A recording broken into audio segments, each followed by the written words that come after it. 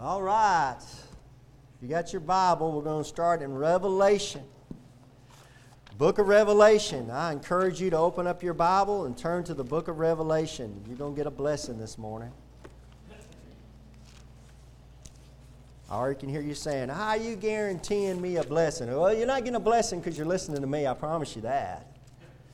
You're not getting a blessing because you're in here at Indian Gap Baptist Church. That's not where the blessing's coming from. I'm about to show you. Turn to Revelation chapter 1.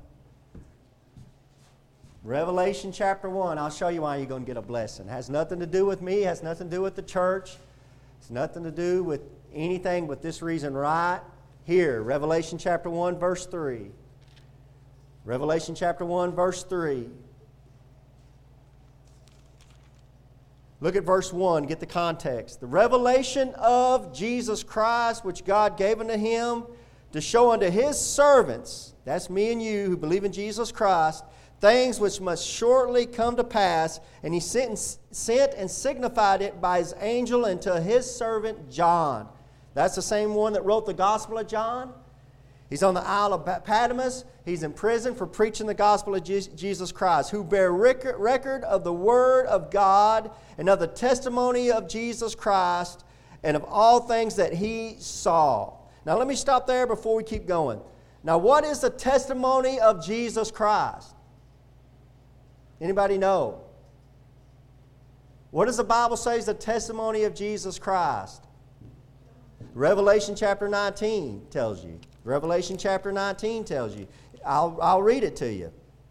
Revelation chapter 19 verse 10 tells you. What's the testimony of Jesus Christ? Hey, don't take my word for it. Don't get an opinion of what you think the testimony of Jesus Christ is. Look it up. Study it. I'm not being mean to you. I'm just saying. I'm stressing to you the importance of the Word of God and not a preacher's opinion or your own opinion. When the Bible says there's a testimony of Jesus Christ, you have to ask yourself, well, what is that testimony? The Bible tells you, Revelation 19:10, and I fell at His feet to worship Him, and He said unto me, see thou do it not. John fell down at the feet of this brother, and he said, don't worship me.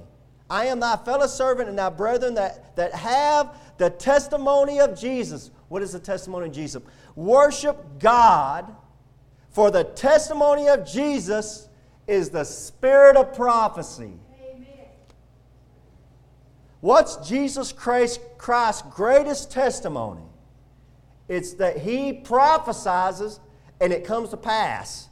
Amen. Right there, number one, that separates Him out from all these other fakers. I challenge you, go and look at all these other religious leaders, all these other gods, lowercase g. Go look them up. Find out. Do they tell you what's going to happen before it happens? God says in Isaiah, I'm going to tell you what's going to happen before it happens. That way you'll know that I am the Lord God. No doubt about it. What's the testimony of Jesus Christ? The spirit of prophecy. He's known to tell you what's going to happen before it happens. Pretty amazing when you look at the book of Matthew chapter 24 and you see Jesus Christ when He's asked about what's the end of the world going to be like, and He starts describing everything that you're seeing on national TV. Amen. It's amazing.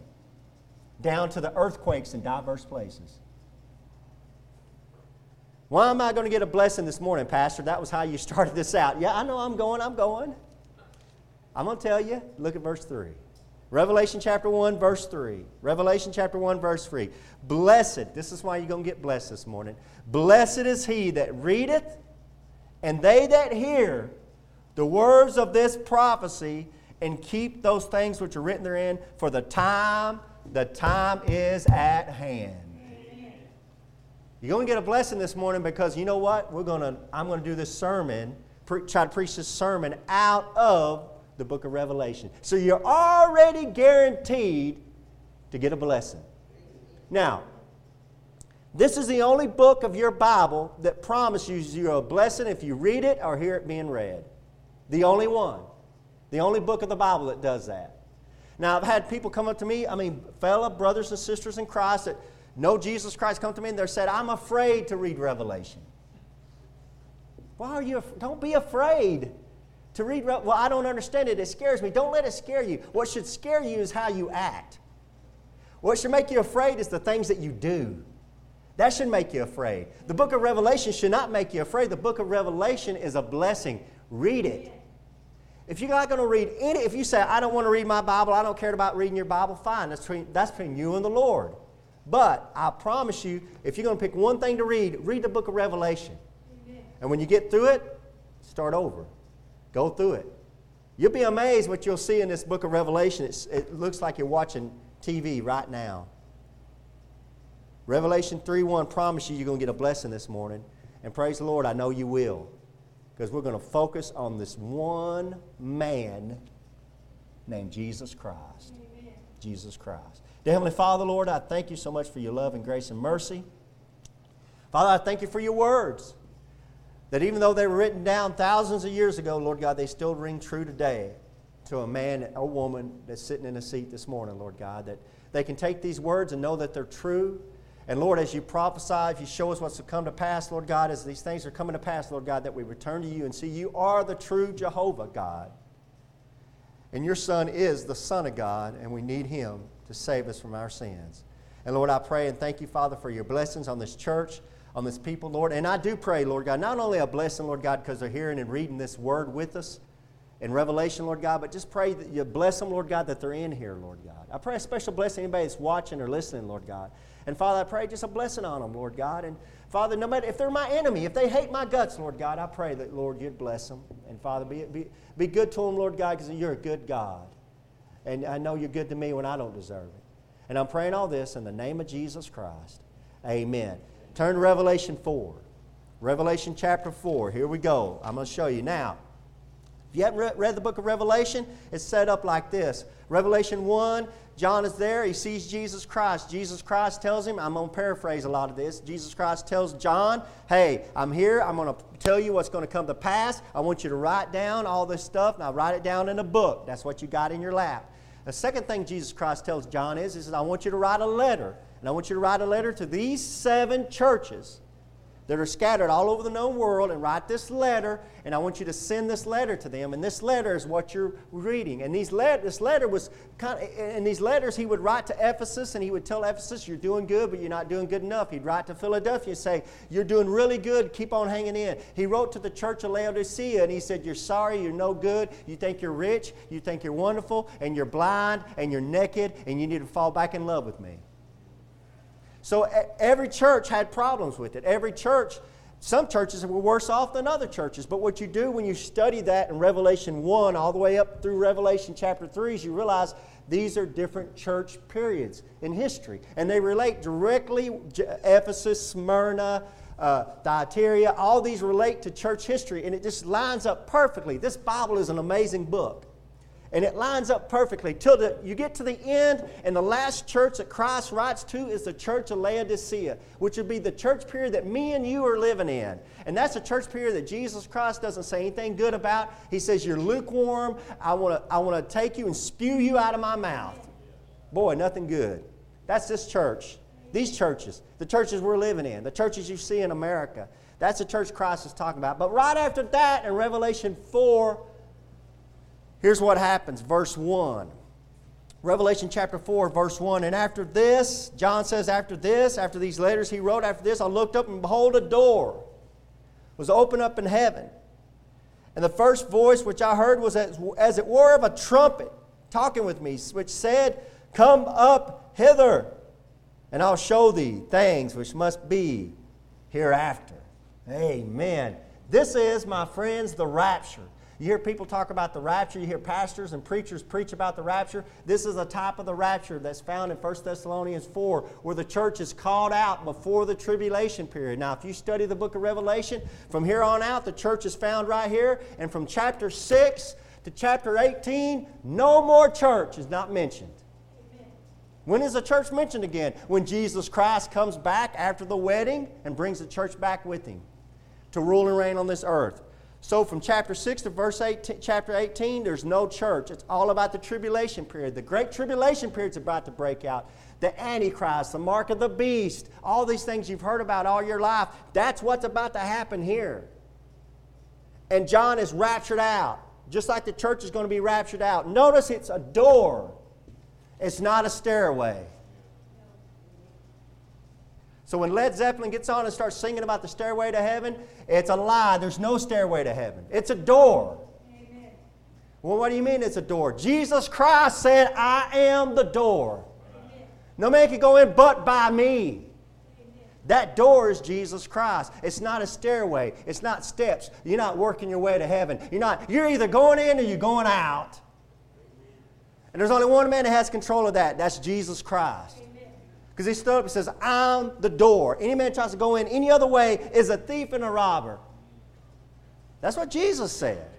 He lays it out straight to you, exactly what you need to know. That's in John chapter 10. Read your Bible, John chapter 10. So it's a door, not a stairway, not steps. It's a door. You got to be invited. You got to get in. John is invited. He's brought in. Come up hither. Here we go. He goes up into heaven, verse 2, and immediately I was in the Spirit. And behold, a throne was set in heaven, and one sat on the throne. John gets up into heaven, and we call it the third heaven. The Bible calls it the third heaven. He gets up in the third heaven. He gets up into heaven, and he sees this great throne up there. And it describes it in verse 3. And he that sat was to look upon like a jasper and a sardine stone, and there was a rainbow round about the throne, and sight like unto an emerald. So he gets up there and he sees a jasper. That's a yellow-reddish type of stone. And a sardine stone is kind of a dark, deep red stone. So you got these dark, deep reds and some browns. And then you got this green, this emerald green rainbow. That rainbow belongs to God. Amen. It doesn't belong to any other organization on earth or controlled by man. God owns that rainbow. It belongs to Him. You need to kind of keep your hands off of it. That's my advice to you. But you just do what you want to do, because we're all going to have to answer to God. And there He is, and He's using it as His symbol. Verse 4. And round about the throne were 24 seats, and upon the seats I saw 24 elders sitting. Who are those 24 elders? Well, we assume that 12 of them are the disciples or the apostles. That would include Paul, because Judas was not a disciple. He fell. Paul takes his place. The other 12 are the patriarchs. Maybe Noah, Abraham, Jacob. We don't know. But there's 24 of them, and they're all sitting around this throne, and they're sitting on these seats, and they're clothed in white raiment, and they had on their heads crowns of gold. Crowns of gold. That implies that they've already been through the judgment seat of Christ. They've already been judged. They've got their crowns. Everybody's going to get a crown that deserves a crown. This isn't T-ball. If you don't deserve a crown, you don't get a crown. T-ball, you go to play T-ball nowadays, everybody gets a trophy, participation trophy. It don't work that way in God's eyes. Some of us are going to get crowns. Some of us will get bigger crowns. Some of us will get just a little, about the size of my ring, my wedding ring, about that size right there. You can put it, I guess, put it on the tip of your nose or something like that. But you're going to get a crown, you know. We're all striving for a crown. Not for salvation, but because we love Him. Amen. And you're about to see why you need that crown. You're about to see it, okay? Verse 5. And out of the throne proceeded lightnings and thunderings and voices. Oh, this is a scary place.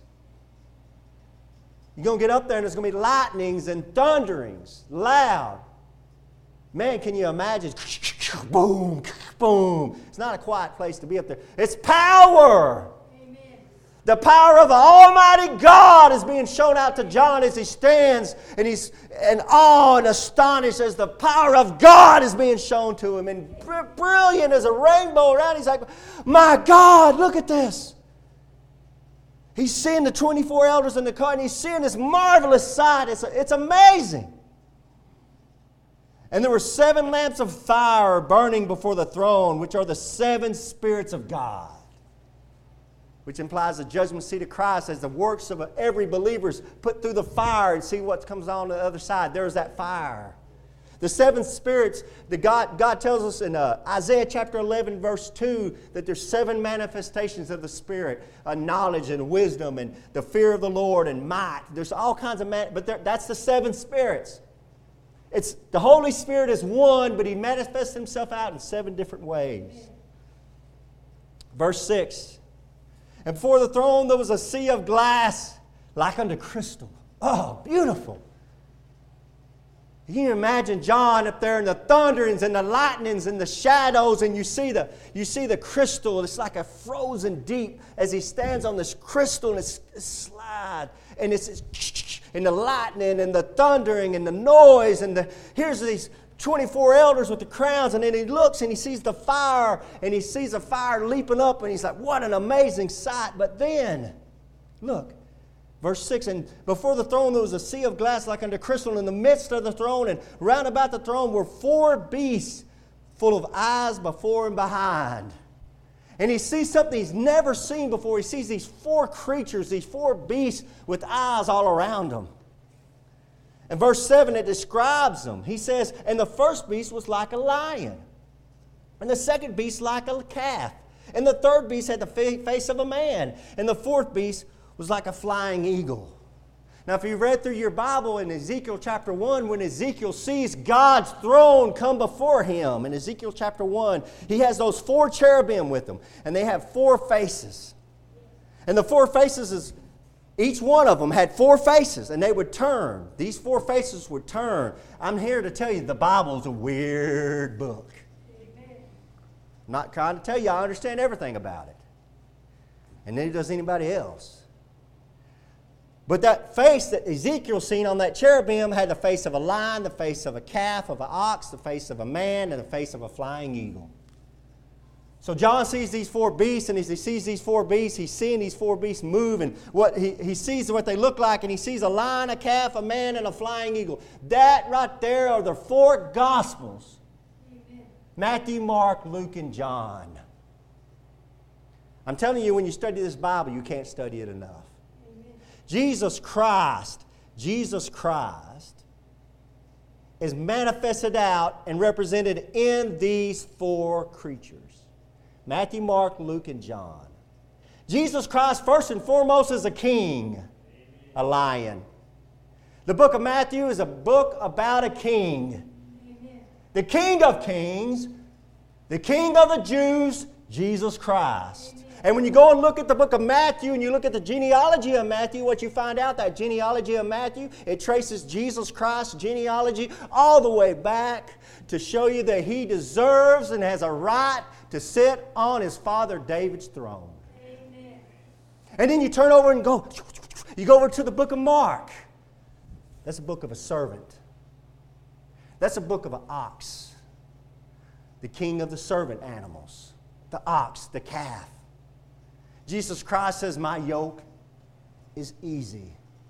My burden is light. And you turn over to the book of Mark, you say, Jesus Christ, he's a servant of servants. And you look at the genealogy, and you start in chapter 1, and you read, and you read, and you read, and there is no genealogy in the book of Mark of Jesus Christ. He just shows up. A servant has no genealogy. A slave has no genealogy. And then you go and you turn over to the book of Luke, and there it is, the Son of Man. The Son of Man, the Son of Man. Jesus Christ is the Son of Man. Amen. The Son of Man has come to seek and to save those which are lost. The Son of Man, the Son of Man. So you go and you look in the first of Luke and you say, what's the genealogy in the Gospel of Luke? And you look in the genealogy of the Gospel of Luke, and it takes Jesus Christ and it traces him all the way back to David. But it doesn't stop there at the kingdom. It keeps tracing Jesus Christ's genealogy all the way back to Adam, the Son of God. Amen. That's the Son of Man. So then you get excited. You say, okay, there's Mark. There's Matthew. There's Mark. There's Luke. Let's go. And you flip through and you go to the Gospel of John. You say, okay, there's the flying eagle. The flying eagle represents the deity of God. Amen. God says, I'll take you and lift you up on eagle's wings and carry you. I'm God. Amen. And I'll carry you like an eagle. That's the deity of God. So you go and you say, the Gospel of John. Oh, the Gospel of John. If there's anything the Gospel of John does, it shows you that Jesus Christ is the Son of God. Amen. God manifest in the flesh. In the beginning was the Word. The Word was with God, and the Word was God. Amen. There's the genealogy of the Son of God. Amen. Right there. So John, as he looks, he sees this manifestation of these creatures, and what they tell you is, Jesus, Jesus, Jesus. Amen. You're starting to find out the truth about this Bible. From the beginning to the back, it's about Jesus. And he sees that in verse 8, and the 4 beasts had each of them 6 wings about him. They were full of eyes within, and they rest not day and night. What are they saying? Holy, holy, holy, Lord God Almighty, which was and is to come. Amen. Woo! What I like to know, I want to point out to you, I want you to see this morning is that when you get up into heaven, they're not saying love, love, love. Night and day. They're not saying peace, peace, peace. Night and day. When you get up in the presence of God and His habitation around His throne, you're going to be told it's holy, holy, holy. Amen. And you're not. And when you're an unholy sinner sitting in this church and you know you're a sinner, you say, I don't want to be around a holy God. I'm a sinner. When the holiness of Jesus Christ came into Peter and Peter seen the holiness of Jesus Christ, Peter hit his knees and says, depart from me, Lord, I'm a sinful man. Get away from me, I'm a sinner. And Jesus Christ lifted him up. That's who I am. I'm a friend to sinners. God is holy if He's anything. Night and day, God says, I want you to say that I'm holy, holy, holy. It's about God's holiness. When God tells him, I want you to build a tabernacle for me, and I want you to sacrifice things to me, and I want you to have a man, and I want this man to be clothed a certain way, and when he's washed, and he's cleaned, and he's clothed a certain way, I want you to take a golden tablet, and I want you to take that, and I want you to take that signet, and I want you to press it really thin, and I want you to put it right on his forehead, and I want you to write these words on it. And Moses said, God, what do you want me to write on it? And God said, I want you to write holiness to the Lord. Amen. Holiness to the Lord. It's about God's holiness. And it's about us not being holy. Why am I not holy? Because of Adam and Eve. That's it. Period. They sinned, they pass it on, they pass it on, they pass it on, and now it's on to you, and now you're a sinner damned and doomed to hell too. Well, how did Jesus Christ get by with it? Because He was not born of a man. He was born of a virgin. He has His Father's blood. You say, well, I thought he was born of a virgin. He's got God's blood. That's why it's so important He was born of a virgin. This stuff all makes sense. But you got to read it. Holy, holy, holy, Lord, the Lord God. God, Jesus Almighty, the Holy Trinity, the Lord God Almighty, which was and is, and Jesus Christ is to come. Amen. Night and day. That's what's said by these beasts. Verse 9, and when those beasts give glory and honor and thanks to Him that sat on the throne, who liveth forever and ever, the 24 elders fall down before Him that sat on the throne and worship Him that liveth forever and ever, and cast their crowns before the throne. That's why you need a crown. Amen. That's why you need a crown. You got to give it back. Amen. You got to give it back. I want to give it back. Amen. Verse 11. Here's the most important verse for you this morning. If you hear me say anything this morning, I want you to hear me read this verse right here. Thou art worthy, O Lord, to receive glory and honor and power.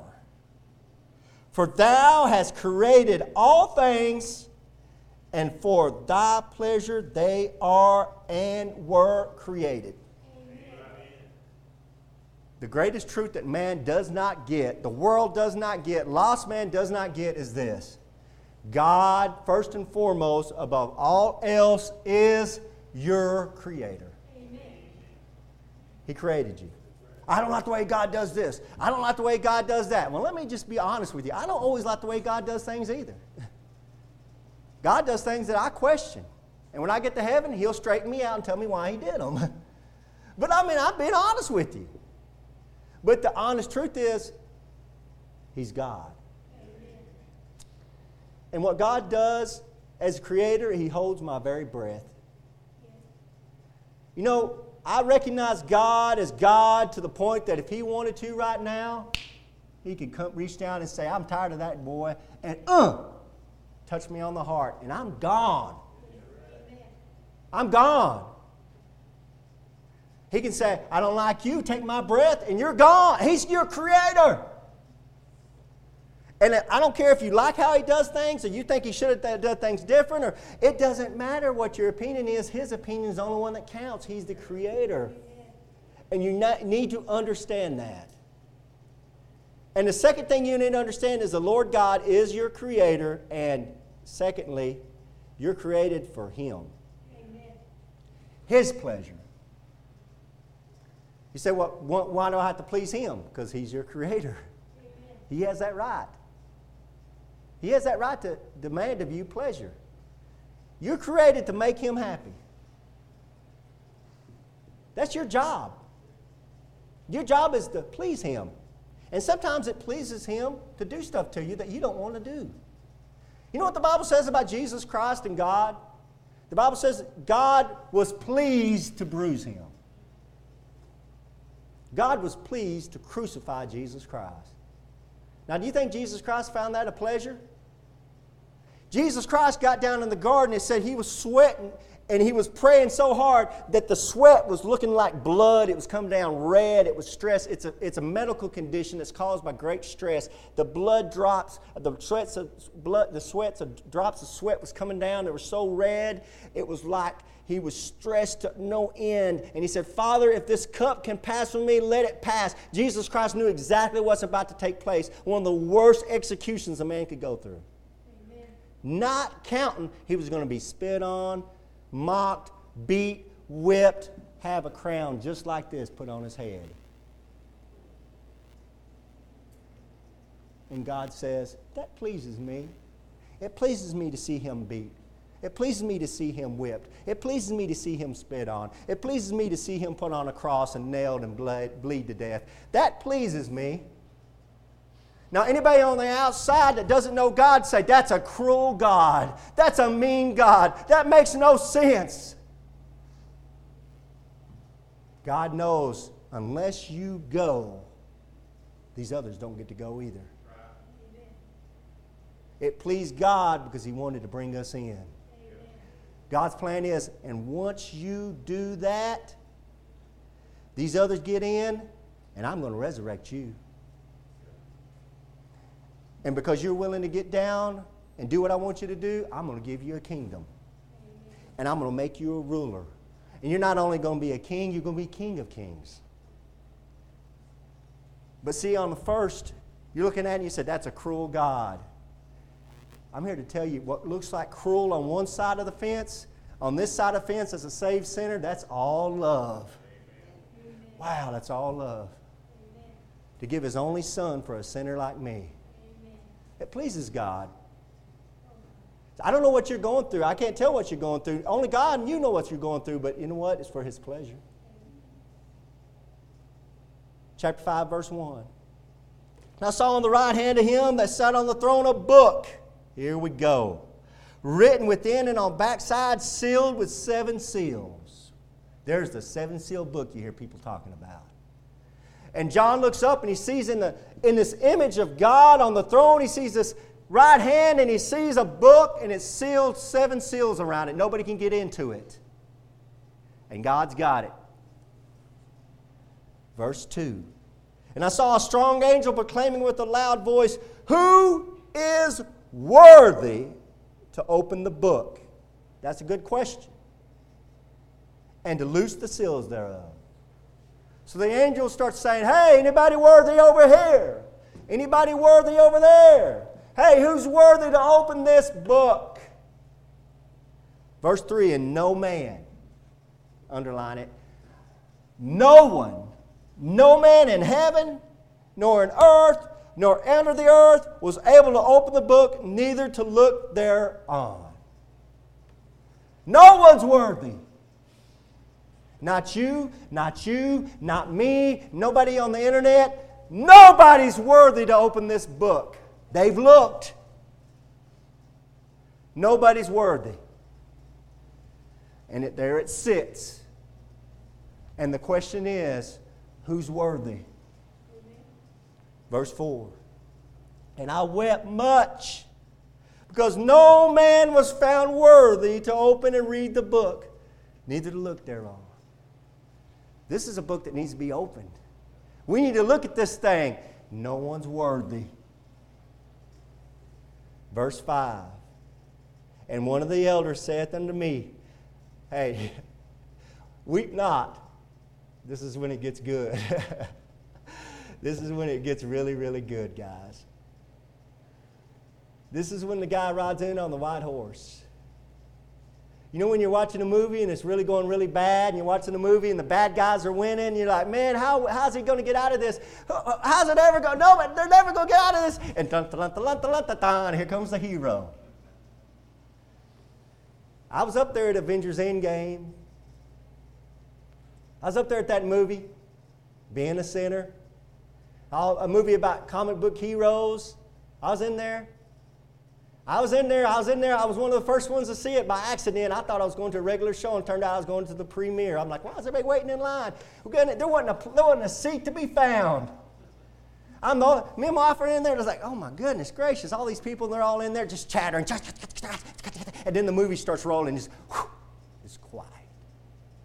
Then here comes all the heroes, and here comes the bad guy. He's the bad guy, Thanos. You know what Thanos means in Greek? Death. And death is running, and he's doing all this, and he's destroying him. Look, it's hopeless. It's hopeless. It's hopeless. And at the very end of the movie, one of the heroes stands up. And I'm telling you, the hair on my back and my neck stood up. Everybody in that theater jumped up and started screaming and hollering and clapping. Wow, the good guys are going to win. Times that by 1,000,000 right here. You're hopeless? You feel like your life is hopeless?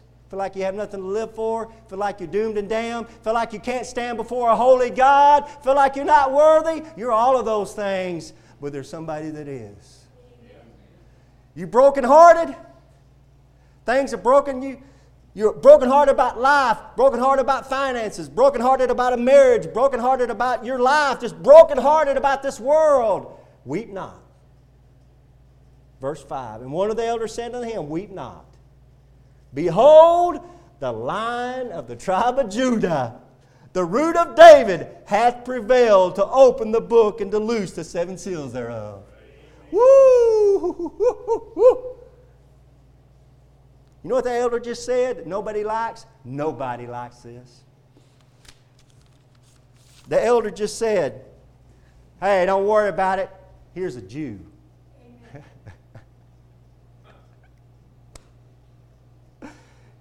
Here's a Jew. You know what the Bible says about this Jew? He was nothing to look at.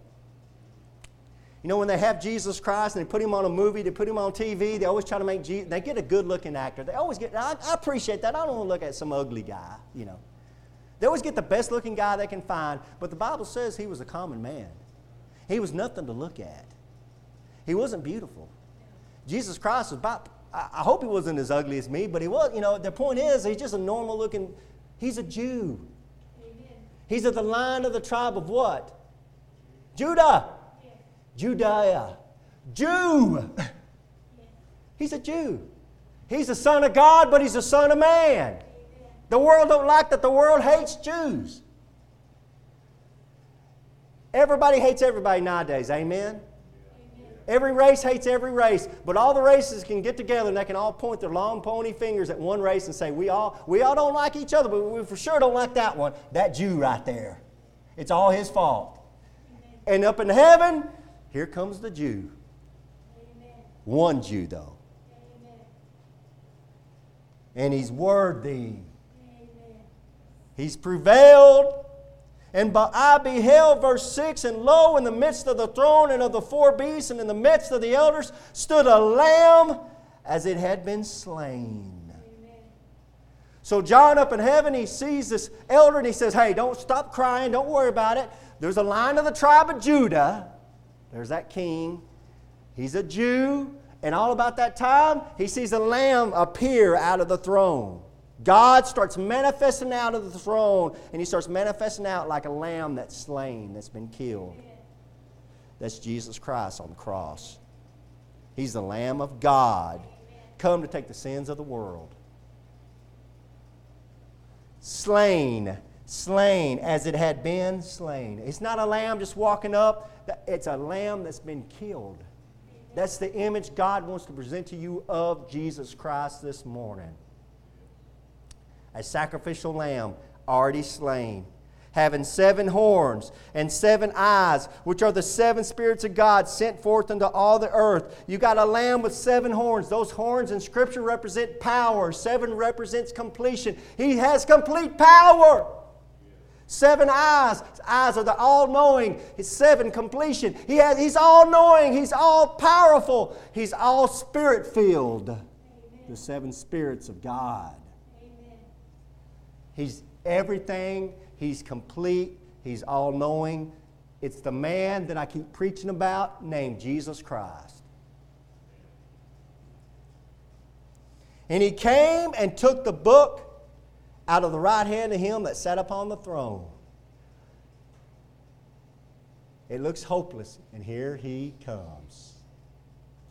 And when he had taken the book, the 4 beasts and the 24 elders fell down before the Lamb, having every one of them harps and golden vials full of odors, which are the prayers of the saints, sweet smelling. Here they are with their harps. They're about to start singing. What song are they going to sing now that Jesus Christ has come out as a lamb, slain from the foundation of the world? Slain comes and takes the book. What are they going to start singing about? Look at verse 9. And they sung a new song, saying, Thou art worthy to take the book and to open the seals thereof. For thou wast slain and hast redeemed us to God by thy blood out of every kindred and tongue and people and nation. Amen. Wow. They drop down on their knees and they say, He's worthy because He redeemed us. Every lost man and woman, every lost man, woman, and child, every lost person in the world needs to be redeemed. You're unholy, you've been sold into sin, you're doomed and damned to a devil's hell. And the reason why I say a devil's hell, because the Bible tells us that the hell was never meant for us. It was meant for the devil and his angels. Amen. But because of sin, we have to go. Why do we have to go? Why can't we be with God? Because it won't be holy if you're up there. Amen. Your sin will make it unholy. You can't let me up into heaven in the condition I'm in. I'll ruin heaven. I've got to be cleansed. I've got to be washed. I've got to be redeemed. I've got to get a new body. I've got to get rid of the sinful body that has Adam's blood running through it, that's got sin in it. I've got to get rid of this body. It's going to go in the grave, and I've got to get a new body likened unto His. Amen. That's what I got to get. So I won't mess it up. And has redeemed us to God. How did He redeem us to God? By the blood. Amen. Notice, guys, sometimes it's what the Bible doesn't say. Notice it didn't say by baptism, by our own works, by sacraments, by going to church, by feeding the poor. We're redeemed to God by the precious blood of Jesus Christ, and that's all it's about. Amen. Why is Jesus Christ so worthy? He's worthy because He redeemed us. Amen. He's worthy because He died for us. Now you're getting to see the crux of the situation. When you start lining up all the other religious leaders through history, when you start lining up Muhammad and Buddha and different religions of the world and different ways of trying to get to God, when you start lining them up, it just doesn't add up. Because the Bible says there's nobody worthy to open that book. No one. What makes Jesus Christ so special? Because He's worthy, because He died and shed His blood on the cross of Calvary for me and you. and redeemed us. Amen. That's what makes Him worthy. Wow. Well, I'll tell you what, Pastor. I don't like your religion. I'm going to go my own way. Well, go your own way. I don't think Jesus Christ is for me because I'm a black man, or I'm a Hispanic, or I'm Oriental, and I'm not a Jew. Well, I'm not a Jew either. I'm a Gentile just like you. But Jesus Christ didn't die just for the Jew. Jesus Christ didn't die just for the white man. Jesus Christ died for every man. Amen. Every race, every nation. You don't believe me? Read your Bible. Very same verse, end of that verse. And hath redeemed us to God by thy blood out of every kindred. I don't care what kindred you are. Out of every tongue. I don't care what language you speak. And of people and nation. I don't care if you're a black man living over in China. God died for you. Amen. Jesus Christ died for your sins. You can be redeemed by putting your faith in Jesus Christ. If you're a Hispanic and you're living over in Japan, God, Jesus Christ, through Jesus Christ, died for your sins. Amen. This isn't a race thing. This isn't a black and white thing. This is getting into heaven thing. And I'm all about getting into heaven. I'm all about seeing other people get into heaven. I'm not about what's going to happen in the end when God starts judging people and they don't have the precious blood of Jesus Christ on them. I'm not about that. I'm not about sitting at the judgment of God and seeing a man or a woman stand before God in their own sin and try to answer, and they have no answer. And I'm sitting behind God watching all this take place, weeping. Because maybe that's one of them I told. Maybe that's one of them I said, hey, Jesus Christ is the way. And they said, nah, I just don't think it. They've been warned. Amen. Go look. If God's gave you some time, and I don't promise you any time past today, go look and examine it. Go examine Muhammad. See what Muhammad did for somebody. What you'll find out, Muhammad wanted people to do something for him. Buddha wanted people to look up at him. Jesus Christ was all about you. Amen. Dying for you. Amen. Healing you up. Taking care of your problems. Forgiving the sinner. That's what Jesus Christ was about. Amen. Night and day, the beasts proclaim, holy, holy, holy. And up in heaven, you're going to have all the Christians, worthy, worthy, worthy. Amen. The Lord God Almighty. Amen. And has made unto us our God, unto our God, kings and priests, and we shall reign on the earth. That's a promise to every Christian. Here we go. He's made you a king and a priest. We're going to reign when Jesus Christ comes back. Verse 11, here's some great thing that takes place in closing. I beheld and I heard the voice of many angels round about the throne and the beasts of the elders, and the number of them was 10,000 times 10,000. That's 100 million. And thousands of thousands. So John's trying to describe how many people, how many angels, how many people are up there, and he says, man, there's 10 times, and there's 100 million plus thousands. You can't number them. What are they doing up there? They're saying with a loud voice. If you like things to be quiet, you're not going to like heaven much. Because every time I read about heaven, you know what I found about heaven? There's a lot of shouting going on. A lot of hollering. They're not whispering. Worthy, worthy, worthy, worthy, worthy. Worthy! With a loud voice.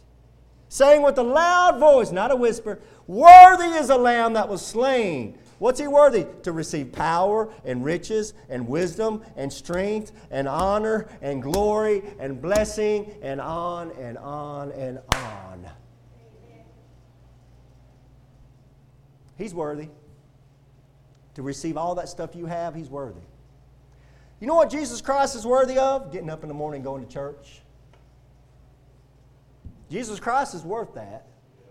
Jesus Christ is worth me getting up, putting on this stupid tie, going up all the way to my neck like I'm about to choke myself, putting on some good clothes, taking a shower, shaving so I won't look like a monster, and coming up to church. Jesus Christ is worthy of that. Amen. Jesus Christ is worth me spending 4 or 5 hours on a Saturday, on my day off, studying Him, trying to find something to preach, getting it together, driving 45 minutes up here, preaching. Jesus Christ is worth every second of that. Jesus Christ is worth getting up in the morning and reading His words. Jesus Christ is worth anything and everything I give Him. He's worthy. And when I look at other religions and I look at other religious leaders, I'm thinking, what are they worth? Why would I want to give them my time? Why would I want to give them nothing? They haven't done nothing for me. This one right here named Jesus Christ, He's doing something. 7 times worthy. That's what you got. 7 things I just read to you. In verse 12, 7 times. Jesus Christ is 7 times worthy of everything you do for Him. Power, riches, wisdom, strength, honor, glory, blessing. Verse 13, and every creature which is in heaven and on the earth and under the earth, every creature and such as are in the sea, every fish and all that are in them, heard I saying, blessing and honor and glory and power be unto Him that sitteth upon the throne and unto the Lamb forever and ever. Praise the Lord. You know what that just said? All those little animals and dogs and cats that y'all love more than your own children, if that dog could talk to you, he'd say, Jesus Christ is worthy. Amen. I would love that. I'd love to see some atheist sitting there and have some dog that God's created, some dog God's created, and he loves that dog so much, God's creation, and that dog just come up there and get up in his lap and get up in his face, and that dog just look at him and say, Jesus Christ is worthy. Oh, you're so stupid, Pastor. I know I'm stupid, but you know what? Jesus Christ made the donkey to talk. God made the donkey talk. Why couldn't He make a dog talk? And then He'd take that dog and He'd run in the other room. We made $1 million. He'd tell his wife, this dog can talk. We're going to be millionaires. And the dog would never say another word. We'd like that old cartoon with the frog. Get on, my darling. Hello, my baby. Remember that cartoon? And the guy would take that frog and the frog would ribbit, not say nothing. That's what we want God to do. Wake them up. It says right there that every creature could say it.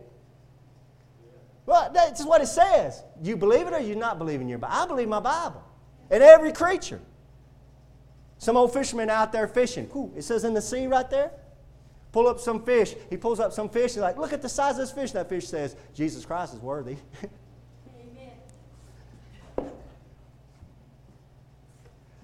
Every creature. Except an American.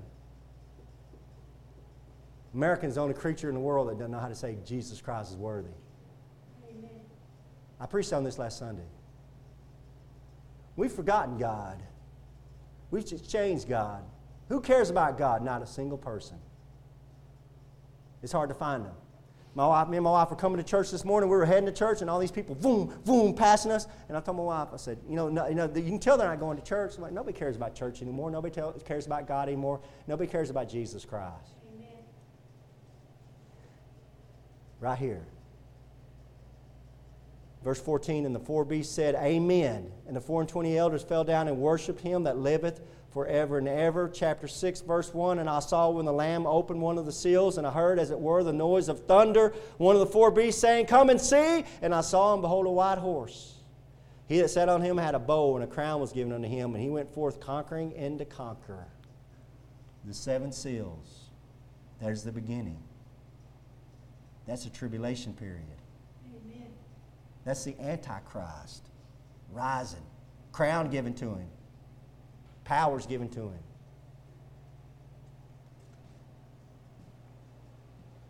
The orchestra is starting to tune up. Amen. The curtain is starting to rise.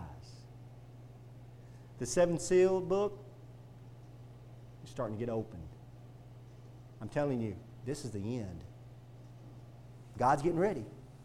He's tuning it up. Jesus Christ has come out. He's manifested out as Jesus Christ again. He comes up, He takes a book, and here we go. He warned us 2,000 years we've had the warning. It's happening before our very eyes. Are you ready? If Jesus Christ was to come back tonight, are you ready? Well, if He was to come back before this service is over, are you ready? You can be ready. Just take Jesus Christ as your Lord and Savior. That's all it takes. Know you're a sinner. Believe He died. He walked on this earth and died. You got to believe when you're praying to Jesus Christ who's alive. Not a philosophy, not an idea, not just a way of doing things, not a sacrament. You're praying to a living Savior that can hear what you're saying. Say, Jesus Christ, I believe in you as my Savior. I know you're a Savior. I know I'm a sinner. Would you please save me? He'll save you every time. It don't care what condition you're in, what sin you have. It doesn't matter. That's easy. That's what He's into. See that precious blood? It'll cover you from all, A-L-L, all sins. No matter what it is. But are you ready? Because see where I'm closing right there? It's just beginning. All the bad stuff starts taking place. You don't want to be on the other end of that. You want to be up there singing, worthy, worthy, worthy. Amen. Lord God Almighty, who was and is to come. Amen. Holy, holy, holy. Amen. My Jesus Christ that I'm preaching to you this morning, if you don't know Him, I'm here to tell you, 20-something years of being a Christian, 20-something years of following this man, I can tell you without any kind of doubt, without blinking my eye, Jesus Christ is worthy. Amen.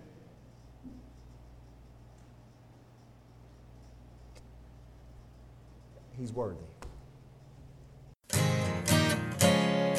Hello friends, this is Pastor Keegan Hall of Indian Gap Baptist Church of Indian Gap, Texas. If you'd like to contact us, you can do it at IndianGapBaptist.com. On the internet, it's IndianGapBaptist.com. But I have a question for you. If you died tonight, do you know if you would go to heaven?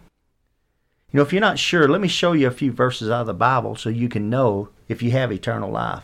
The Bible says in 1 John chapter 5, verse 13, "These things have I written unto you that believe on the name of the Son of God, that you may know that you have eternal life, and that you may believe on the name of the Son of God." So that verse tells us there that you can know you have eternal life. And I want to show you how you can know that. Jesus Christ talked in John chapter 3, verse 16, and most people have heard this verse. "For God so loved the world that He gave His only begotten Son, that whosoever believeth in Him should not perish, but have everlasting life." That's an amazing verse, of course, talking about how God gave Jesus Christ as a gift to the world, but verse 17 and 18, he went on to say something interesting. "For God sent not His Son into the world to condemn the world, but that the world through Him might be saved." So the whole reason Jesus Christ came into this world was to save you, and to save me and you. But in verse 18, he says something that's amazing. He says that he that believeth on Him is not condemned. He's stressing a faith. It's putting your faith into Jesus Christ. But he says there in verse 18, "But he that believeth not is condemned already, because he hath not believed in the name of the only begotten Son of God." So he says you're condemned already if you haven't believed in Jesus Christ. It's not like you're going to go to heaven and you're going to stand before God and you're going to have God put your good deeds on the scale and your bad deeds on the other side of the scale, and He's going to weigh it, and if you've been a good enough person down on this earth that He'll let you into heaven. It doesn't work that way. Jesus Christ is real explicit here to say that you're condemned already. You need a Savior right now. The same chapter down in verse 36, it says, "He that believeth on the Son hath everlasting life." It goes back to a believe, putting your faith in Jesus Christ as your Lord and Savior. But the verse continues, "And he that believeth not the Son shall not see life, but the wrath of God abideth on him." See, it's going on right now. You need a Savior right now. You need to be saved from a devil's hell. Paul sums it up real good here in Romans chapter 10, verse 9. "That if thou shalt confess with thy mouth the Lord Jesus, and shalt believe in thine heart that God hath raised Him from the dead, thou shalt be saved." It's putting your faith in Jesus Christ from the heart. "For with the heart man believeth unto righteousness, and then with the mouth confession is made unto salvation." It's very important to confess Jesus Christ, because the mouth shows where the heart's at. And in verse 13 he sums it up, for whosoever shall call upon the name of the Lord shall be saved. So friends, as simple as just bowing your head and saying a prayer, something like this. Lord, I know I'm a sinner. I know you died on the cross for my sins. I believe you came up from the grave and are alive right now listening to me. I invite you into my heart to save me. Please save me, Lord Jesus. Amen. If you prayed something similar to that, we'd love to hear from you. You can contact us at IndianGapBaptist.com. And God bless you, and until next time. Casting all your care upon Him.